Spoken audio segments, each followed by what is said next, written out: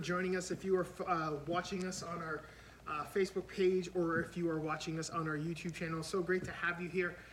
We are beginning a new series here at Vineyard Church of Greater Portland. We are beginning a new series called Christ Plus, and it is really going to be a study in the book of Galatians. We're excited about this, and the reason why we're calling it Christ Plus is because in many ways the Galatians were beginning to believe in a different gospel. They were beginning to believe in a counterfeit gospel, and it was a gospel that would add on things to Christ as a way of being justified, as a way of being saved, as a way of having a spiritual relationship with Christ. It was all about adding things to him, adding things to his work, and not resting in the sufficiency of Christ and all that he's done on our behalf in order to receive all of the riches, all of the treasure that is hidden in Christ for all that who believe in him and put their faith and trust in him. And so for the Galatians, they began to be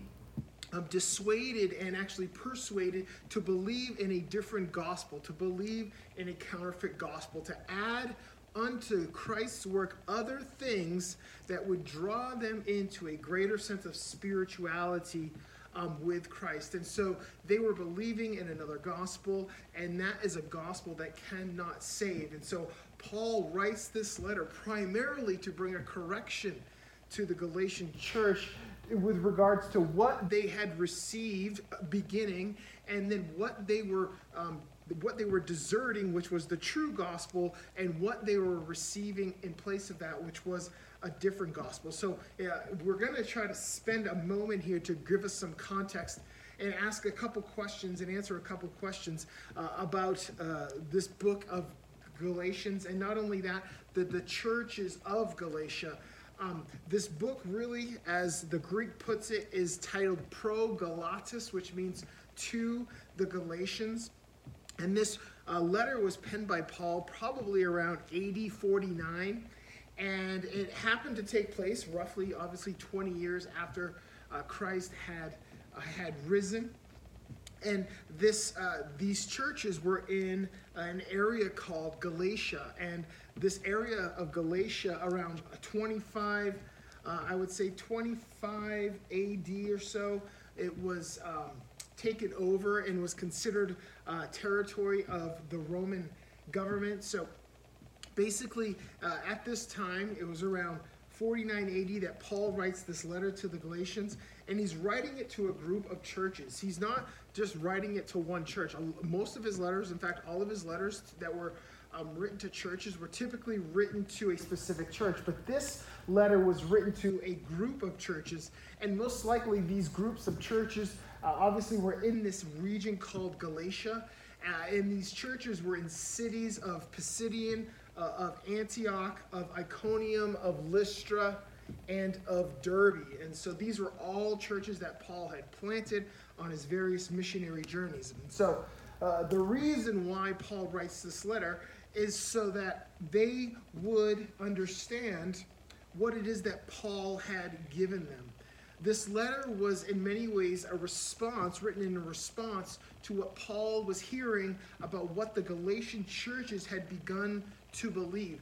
The churches were in many ways being overrun by false teachings, by those who were bringing a different gospel, those who were bringing a counterfeit gospel, those who were adding on to the sufficiency of Christ in his work that was sufficient for our salvation, our regeneration, our justification, our sanctification, that this is all we need. And these teachers were coming in and they were adding things on as heavy burdens to these churches. And so Paul writes this letter, and he writes it in response to what he's hearing.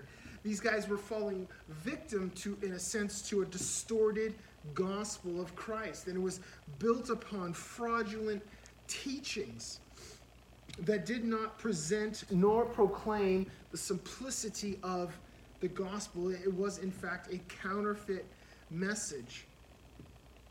These new teachings said that you were saved by faith plus performance. That you were saved by faith plus performance. It was Christ's work plus your work that secured your right standing before God.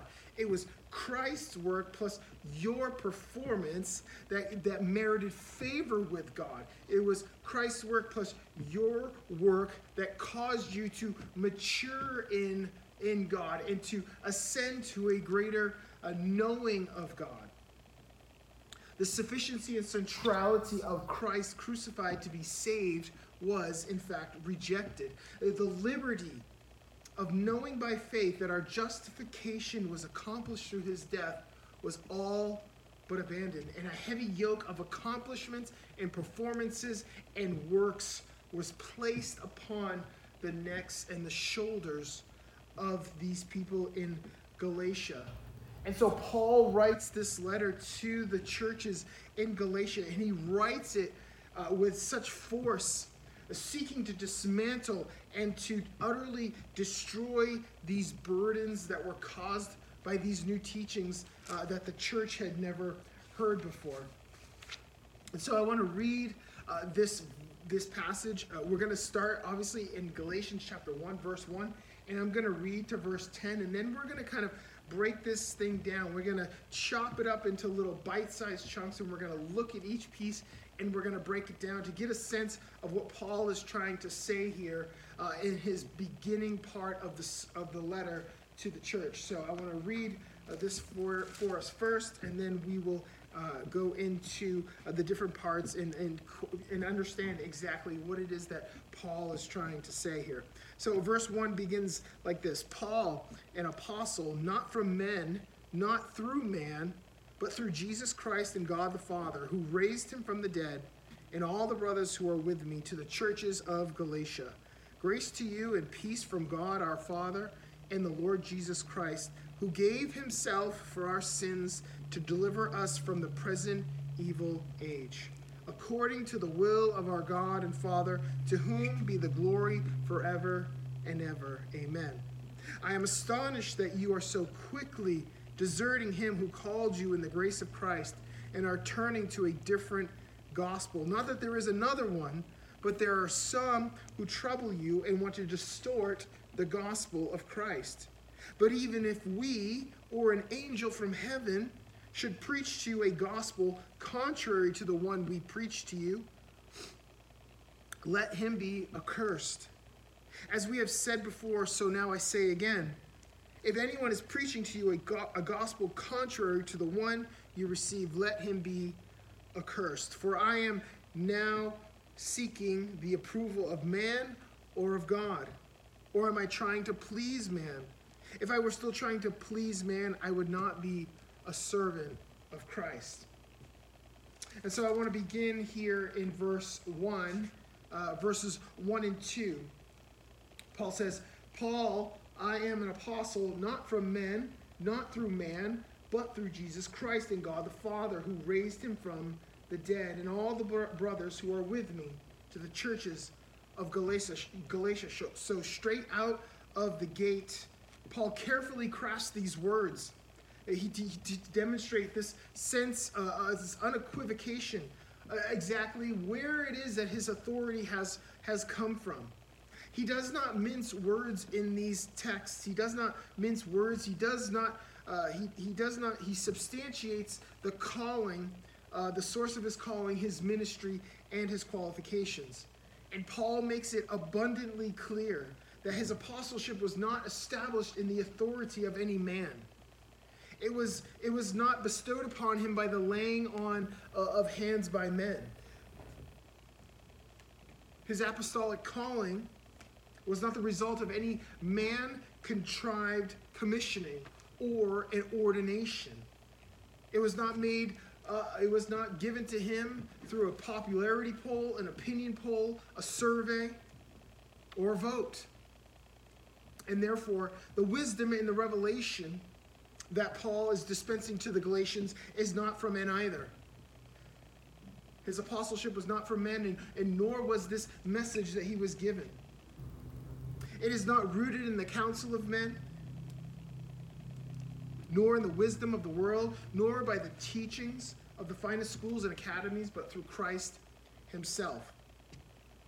And Paul intends to make really clear the strict qualifications of an apostle and the rigid requirements that are necessary to define what an apostle is. Paul justifies the fullness of his apostolic rank in Christ's post-resurrection appearance to him. He said, in order for apostles to be apostles, in order for you to be an apostle in the sense that I am an apostle, you must have seen Christ face to face. You must have been personally commissioned by him in order to be given the office of apostle.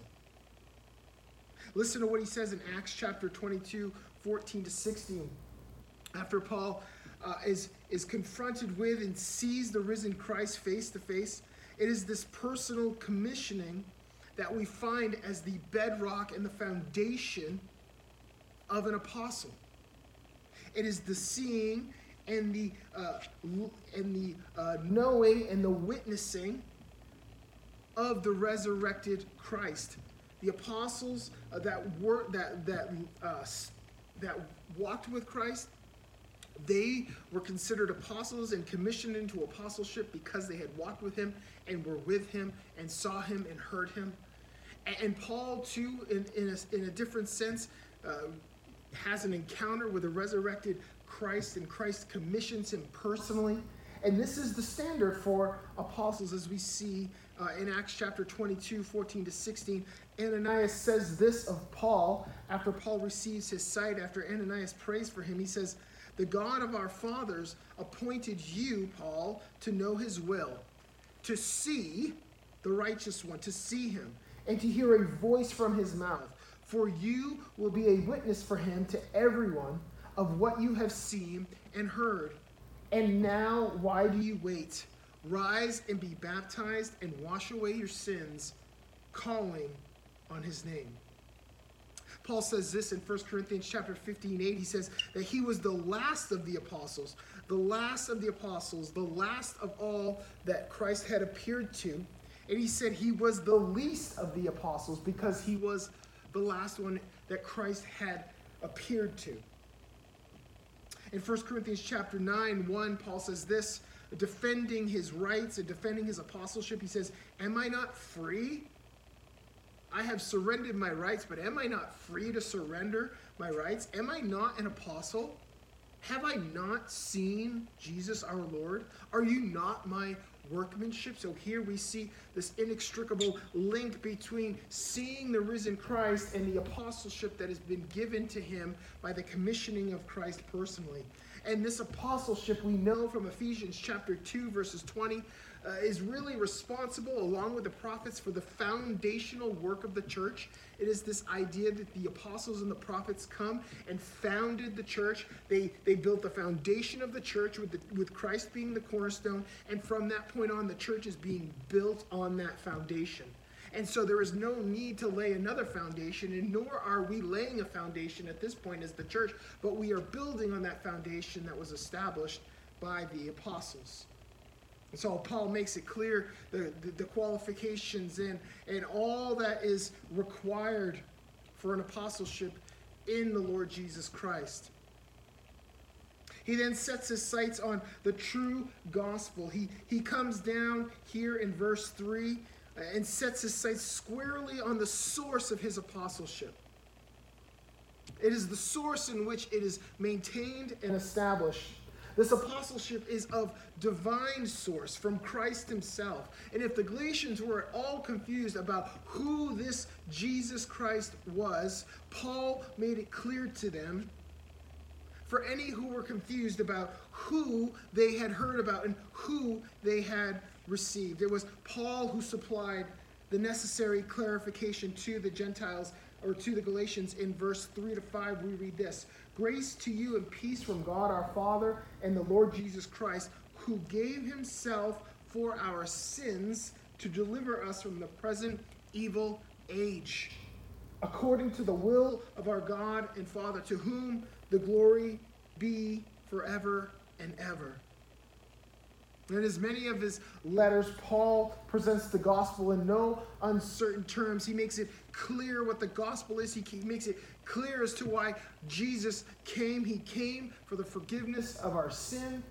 And he came to rescue us from the domain of sin and the domain of darkness, from the power of sin, from the curse of the law.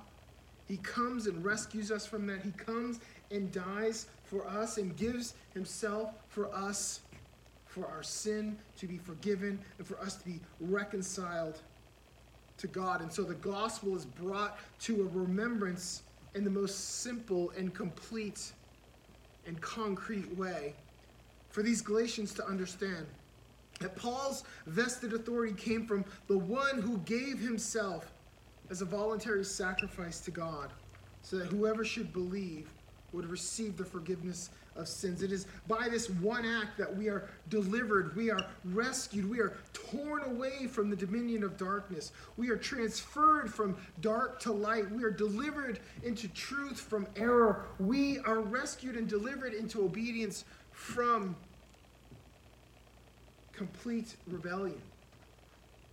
And so Paul is laying out this gospel. It is as if he's setting the standard. It's as if he's reminding them of the message that they had received, that it is all in Christ, that is all due to Christ, that their salvation can only be given to them. Their salvation is only accomplished in the work of Christ as he comes and gives himself for his church. And so it was necessary for Paul to bring this remembrance to the Galatians that they had first heard and received and believed. And he's resolute in exalting the uncompromising truth of the gospel as the standard bearer for which all things were to be measured. It is this gospel that sits above everything else. It is the gospel of Christ that sits above everything else. It becomes the plumb line. It becomes the measuring stick for any other truth that is spoken, that we hear. Paul sets up the gospel as the supreme standard of truth in order to tear down and demolish every false teaching that had crept into the church, every error that had come in unexpectedly, unsuspectingly, and unannounced. So he starts with the true gospel. He first talks about his apostolic authority, where it comes from, and then he talks about who it comes from and what he's come and what he has done. And he comes to a very simple and concrete explanation of the gospel that which they received, and he lays this all out so that he can tear down every other false teaching and error that is there to try and dissuade them, to pull them away, to draw them away from the truth of Christ, to draw them out of the grace of Christ and back into their own works and their own performance as a way and a means to God. Then Paul transitions here to the different gospel and the distorted gospel that they were receiving. Typically at this point, Paul, after his initial opening greeting, he gives a thanksgiving, a word of thanksgiving, thanking the church for all that they are and all that they've done and all that they're doing for their support of Paul. Typically, he moves right into that thanksgiving part, and then he goes into the body of his letter, but not here. After that first greeting and after substantiating his apostleship, Paul has no time for thanks. He has no time for formalities. He has no time to waste. In fact, there is nothing really to be thankful for with these churches in Galatia. So Paul comes right into his argument. He comes right into his reason for the letter. He says this in verse 6. He says, I am astonished that you are so quickly deserting him who called you in the grace of Christ and are turning to a different gospel. I'm so astonished that you're already turning from what I had given you. This word astonished in the Greek means to be amazed or to be marveled or to be stunned or to be confounded. Paul, in a sense, is saying, I'm confounded, I'm amazed at how quickly you have deserted Christ, at how speedily, and not only that, how easily you have been duped. You have been led away. You have been led away from the freedom that is in Christ back into the bondage of slavery, of performance, and of spiritual work. I'm amazed. I'm amazed at how easily it is. It's the sense that they are so open-minded to any teaching that comes down the pike. It's this sense that their minds are like an open door. You know, God says about his word in Psalm 19, he says this about his word. He said his word is sure, and it converts the simple to the wise. He says it makes the simple wise. In other words, that idea of simple means this sense of naivety, that they were willing to believe anything. And so it is with these Galatians, that they are willing to believe anything that comes down that has some residue or some semblance of Christ in it. They're willing to believe it. They're willing to take it into their minds, and they're willing to believe and trust in it. And they're so open-minded that they're not constrained by the truth. They're not constrained by the teachings of Paul. And so they have let all of these other ideas, all these other teachings into their minds, and they've begun to believe them. And it's actually drawn them away from the sufficiency and centrality of Christ. They were very open-minded. And in a sense, these Galatians were the rocky soil of Matthew 13 that Jesus talks about. There was a seed of truth planted, and where there was once a momentary sort of glimpse of life, it was quickly burnt, quickly withered in the scorching sun of false teaching. They had no roots.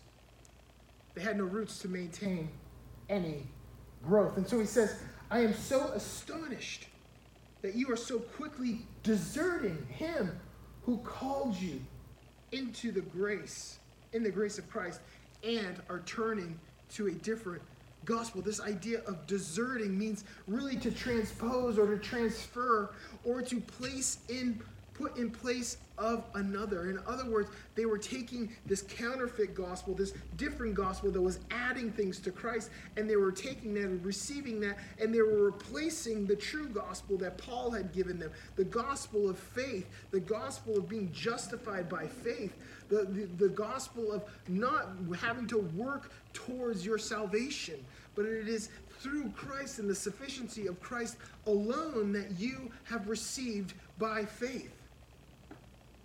And so he says, you have turned, you have switched parties, you have changed your allegiance, you are now adorning a turncoat, you have swapped sides. They didn't just abandon the gospel that Paul had given them for nothing. They didn't just go from believing in Christ to not believing in their mind. They believed, and they thought that these teachings that were being added to Christ helped them understand and gain a greater knowledge of him. And so they received them. But they had moved. They had departed from sound teaching. And the departing from sound teaching always leads to apostasy. It always leads to a turning away. And that is exactly what the Galatians were doing. They were deserting Christ. They were deserting Christ, and so they were deserting Christ, and they were deserting the grace of Christ. Paul says here that you are deserting the one who has called you into the grace of Christ.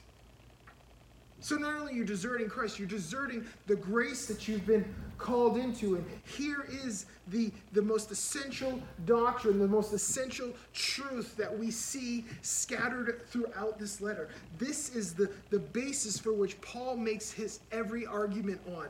It is the grace of Christ that is the thread that links everything together in this book. He says, you have abandoned this grace. You have abandoned this teaching. And it's this teaching of grace that permeates the whole letter. It serves as the foundational basis from which he will bring this strong rebuke to the Galatian churches. The Galatians were called by grace, yet they had turned aside from his grace and had embraced an allegiance to their own work as a way unto salvation. They have abandoned their justification by faith through grace and his death, and have now depreciated that grace by insisting on and relying on their own work as a way to merit favor with God. They had truly turned from the gospel that was given to them to a different gospel. A gospel that added things on to Christ. A gospel of Christ plus. And so then he moves on and begins to talk about this distorted gospel a little bit more. You see here that this word gospel that Paul is using, and is this word euangelion. It means good tidings. It means to proclaim and preach the good news in the action sense. It is this idea where we get the word evangel from. The one who brings the good news, the messenger of good tidings. And specifically, this idea of euangelion means that it is essentially the good news of salvation in God through Christ. That God provides a way to be saved through Christ. And the true gospel becomes a different gospel when it becomes a distorted gospel, which renders it no gospel at all. He said that this gospel you have turned to, it is a distorted gospel. Let's read it here in verse 7. Not that there is another one, but there are some who trouble you and want to distort the gospel. Distort the gospel of Christ. And this idea of distorting is this sense that they want to change it. They want to alter it.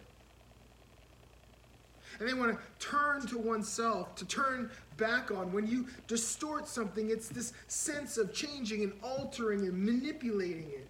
Changing it from its true form. And that is so often happening today, that we have taken the gospel and we have added to it, and we've taken out the difficult things and we have added things to it that make it seem more palatable, more easy for people to receive and to understand and to believe in. And Paul is saying this is exactly what's happening in this church, that people are adding to it what does not need to be added. And these teachers that came in and added to it, it was characterized by their desire to change and to alter its message. And by changing it and altering it, they completely turned away from it. They completely turned their back on it because their desire was to change it, to add to Christ what didn't need to be added. And they turned from the grace. They turned their back on the loving kindness of Christ. The role of Christ in the distorted gospel was significant but not central. In other words, it was in many ways easy to receive because it had an element of Christ in it. But Christ was not at the center. He was not sufficient in it. So you could see in a young Christian mind, with little experience, with little teaching, not much to go off of, that it would be easy to receive this because there was an element of Christ in it. But he was not at the center. He was not in the sufficient place that only he should be in. And so that sufficiency was depreciated and distorted as other requirements were added into this gospel. This different, distorted gospel compelled its hearers to place a high premium on their own spiritual performance. Think about this today in the church. Have we done this? I would say yes. We have placed such a high premium on our own spiritual performance. Meanwhile, depreciating the sufficiency of Christ in our lives. The spotlight was no longer on the all-sufficient grace of Christ to save, but on the exalting of one's own sense of spiritual prowess and skill and maturity, thus devaluing what we would consider the immeasurable value of Christ alone to save. It was just the elevation of man at the expense of Christ. Listen to what John says. The subtlety of this different gospel, it cannot be overstated. It was over and over again referenced by the apostles who were trying to protect the flock, who were trying to keep the church constrained to their teaching. Listen to what John says in his first letter, 1 John 2:19. He says, of these different teachers that had went out from him, he assembled a group of people, and they were learning from John, and then they went out from John with their own teaching. This is what he says. They went out from us, but they were not of us. For if they had been of us, they would have continued with us. These people went out from John. They did not continue with John, but they went out from John. And John says, but they went out. And they went out they went out because they were not of us. And they went out that it might be plain that they all are not of us. So John is painting a picture here. He's saying there were people with us, and they were hearing our teachings and understanding our teachings, and they were being taught and trained and brought into the knowledge of Christ and who he was through our teaching. But then they quickly went out from us, and they took what they had heard, and then they began to mix it with their own knowledge, with their own secret revelation about Christ, and they began to present that as the gospel. But he says those people were not of us, because if they were of us, they would have stayed with us. In 1 John 4:1 and verse 6, he says this, beloved, do not believe every spirit, or really every person, but test the spirits to see whether they are from God. For many false prophets have gone into the world. Whoever knows God listens to us. Whoever is not from God does not listen to us. By this we know the spirit of truth and spirit of error. How is it that we know what is true? How is it that we know what a true gospel is? How is it that we know what a true teaching is? How is it that we can trust what we are hearing? It is by one standard. We test it according to the truth. We test it according to the scripture. John says this, that whoever is not from God does not listen to us. And also whoever is not from God will not teach what we teach. Listen to in 1 John, we're going to get there in a moment. In 2 Thessalonians chapter 2:15, this is what Paul says. So then, brothers, stand firm and hold to the traditions that you were taught by us, either by our spoken word or by our letter. He warned the church. He said, don't go off into these uncharted territories. Don't go off the map, but be constrained and be hemmed in by our teaching, because we are getting personal revelation as apostles. We are giving you the truth of who Christ is. We are dispensing truth that is given to us by the Spirit, and it is all done within the confines of inspiration by God. So if anyone comes to you and teaches you something different than what you have been shown and heard from us, you must reject it. If anyone comes and adds to what we have given you, you must reject it. If anyone takes away from it, in other words, if anyone doesn't preach the whole gospel, even the difficult parts of it, even the parts about repentance and wrath and judgment, and if a gospel is coming, it doesn't call you to repentance, it doesn't call you to turn to God for the forgiveness of your sin, you must reject it. A gospel that just speaks about your brokenness and about how Christ just wants to heal you and help you is no gospel at all. But a gospel that comes and convicts the hearts of men and women to turn to Christ and to ask for forgiveness and to repent and to display a sense of contrition and humility and honor and reverence for Christ. That is the true gospel. And so he says, you must stick to what was given to you. You must stick to our teaching. This is the true gospel. And then Paul moves on to the standard. He presents a standard.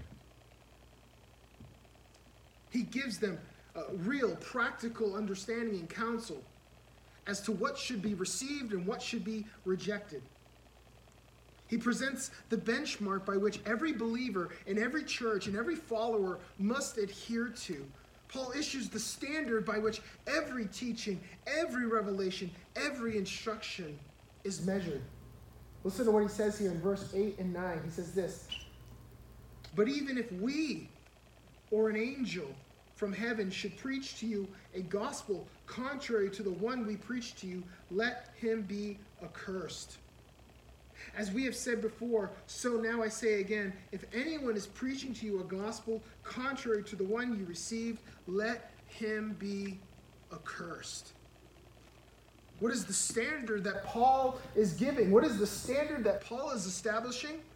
It's not Paul. Paul does not even look to himself as the standard.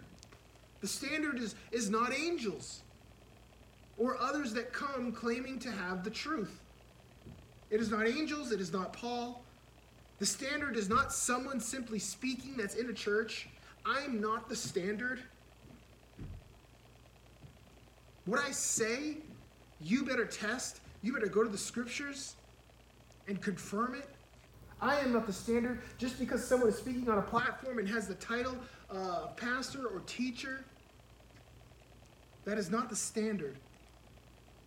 The standard is not whether someone holds the office of a shepherd or a deacon or a priest.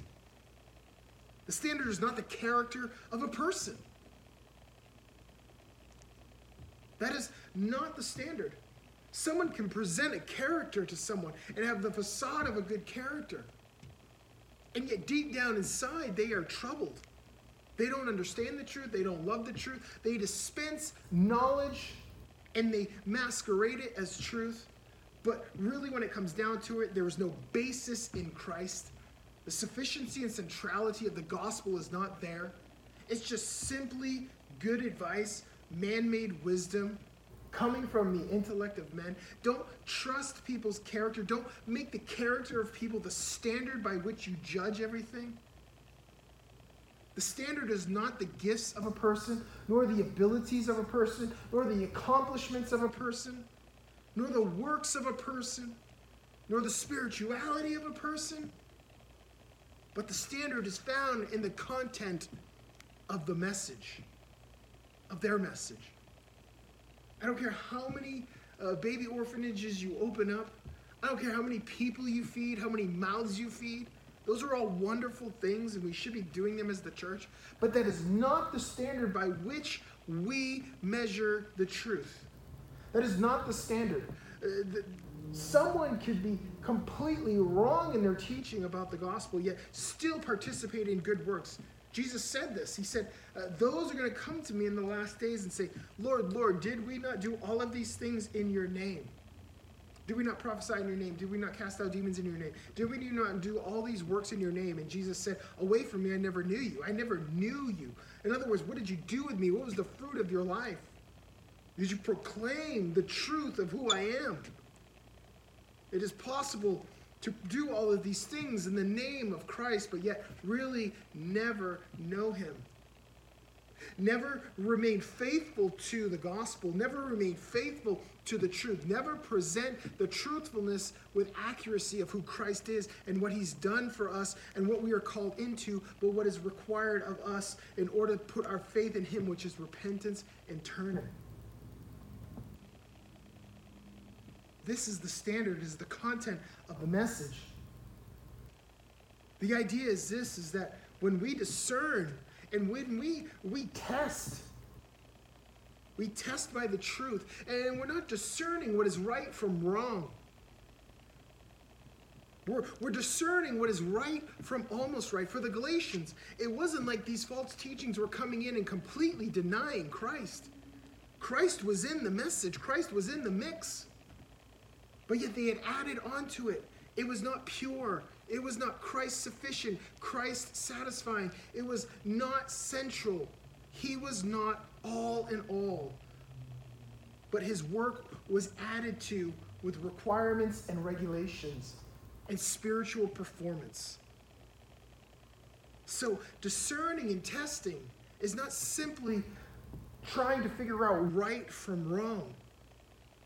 False teaching often has lots of truth scattered in it, but yet it denies the sufficiency and centrality of Christ when it really comes down to it. For when we discern, it is trying to understand what is right from what is almost right. And for the Galatians, they couldn't tell. It had Christ in there. Hey, sounds good. Let's add that in. But the gospel, here's the truth. The gospel is the touchstone by which everything is examined. It is the gospel. It is the good news.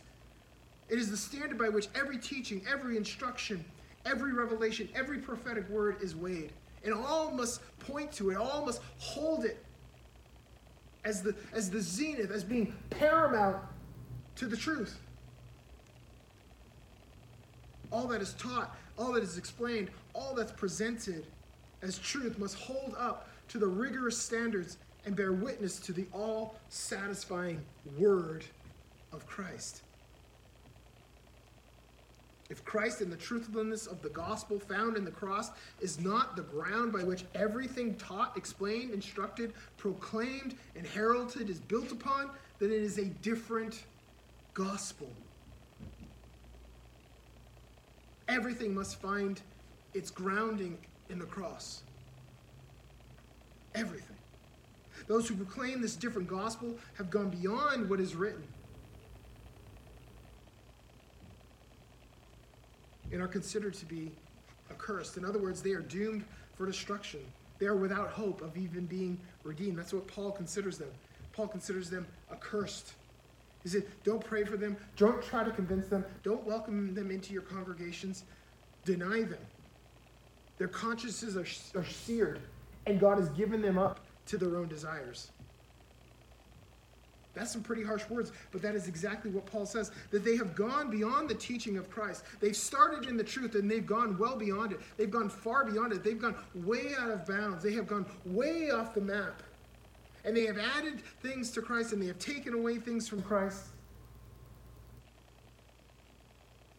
And Paul's saying a strict adherence to the word of Christ cannot be stressed enough. In 1 Corinthians 4:6, he says this, I have applied all these things to myself and to Apollos for your benefit, brothers, that you may learn by us not to go beyond what is written, that none of you may be puffed up in favor of one against another. In other words, when you go beyond what is written, when you begin to rely on personal revelation and mystical experiences and adding things to Christ and taking things from him and presenting to people and presenting to the church new truth, new revelation, what ends up happening? You begin to pit one with another, begin to create factions. Why? Because some people want to believe those things and others want to stay adhering to the truth that the apostles had given them. He says, be careful. Do not go beyond what is written and do not add to it with your own personal revelations and your personal experiences.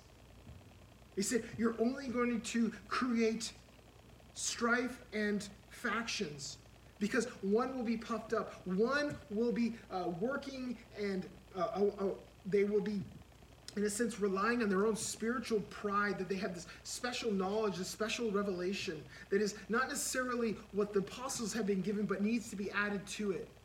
He says, stay away from that.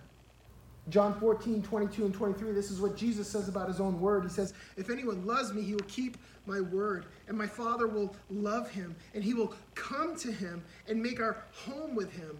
Whoever does not love me does not keep my words.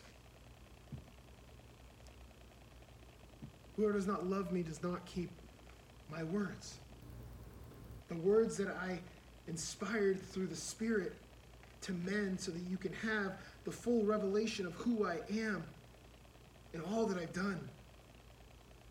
2 John 9 says this, everyone who goes on ahead and does not abide in the teachings of Christ does not have God. In other words, reinforcing what Jesus said, those who do not have God, those who go beyond the teachings of Christ, Christ is not even living in them.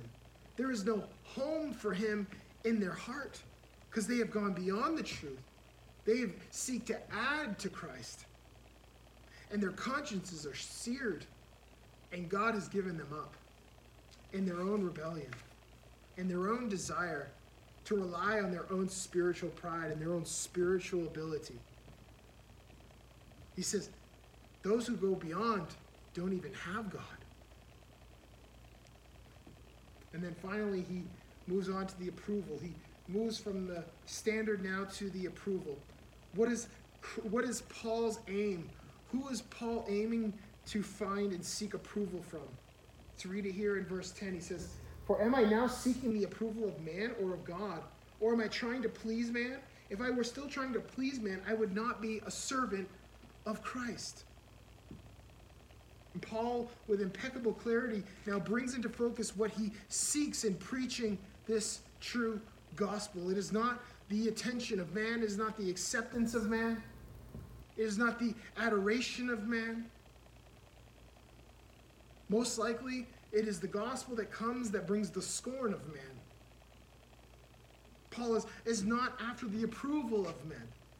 He has no desire to please men with this gospel.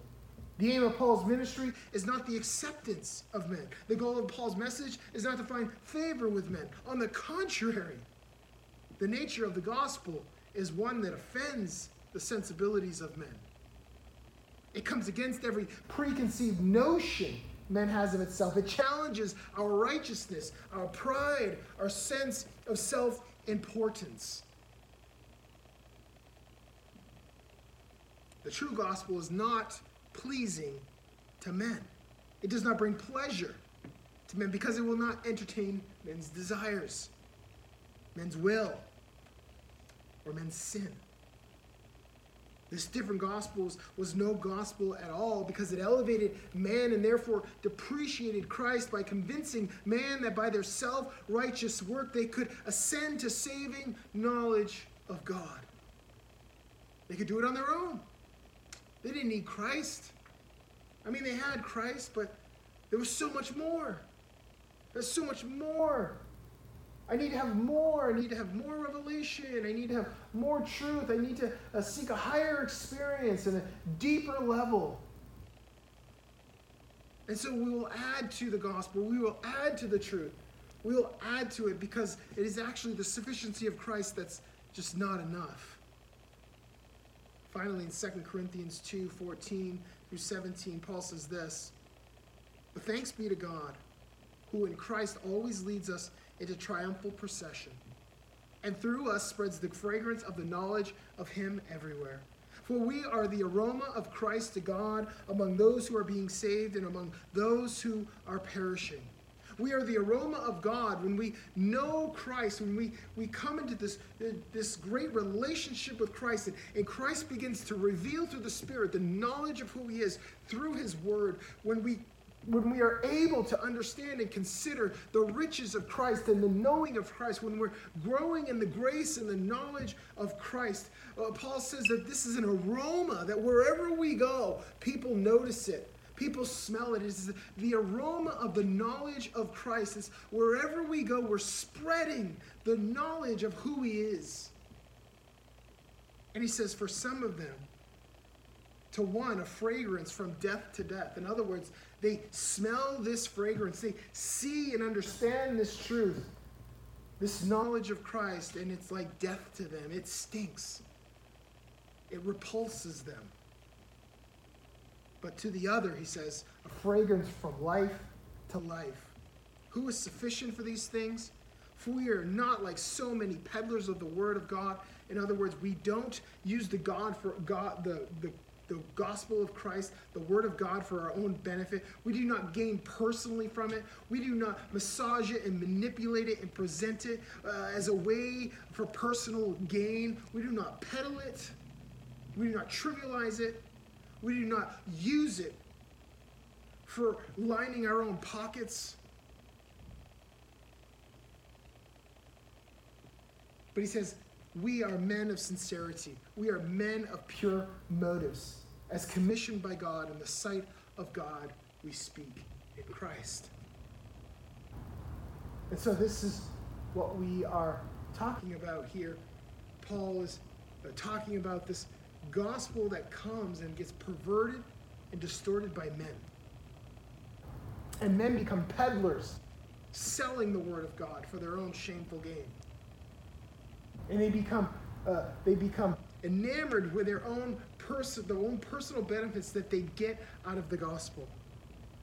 And they end up manipulating it and changing it and adorning it and altering it.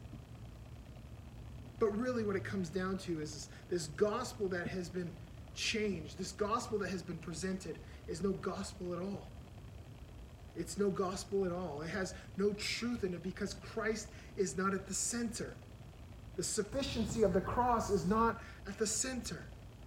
It's become about everything else. It's become about spiritual performance and revelations and spiritual levels and experiencing God in deeper ways. It has become so divorced from the truth of Christ that it is no gospel at all. It is Christ plus whatever you want to put in the blank. And Paul said, you are an aroma. If you have the knowledge of Christ, you are an aroma. And it smells like life to some and death to others. But continue to walk in that knowledge and know Christ so that you can be the aroma, the fragrance of God wherever you go. So that people, when they run into you, when they encounter you, they will see Christ and smell the beauty of life that is in Christ.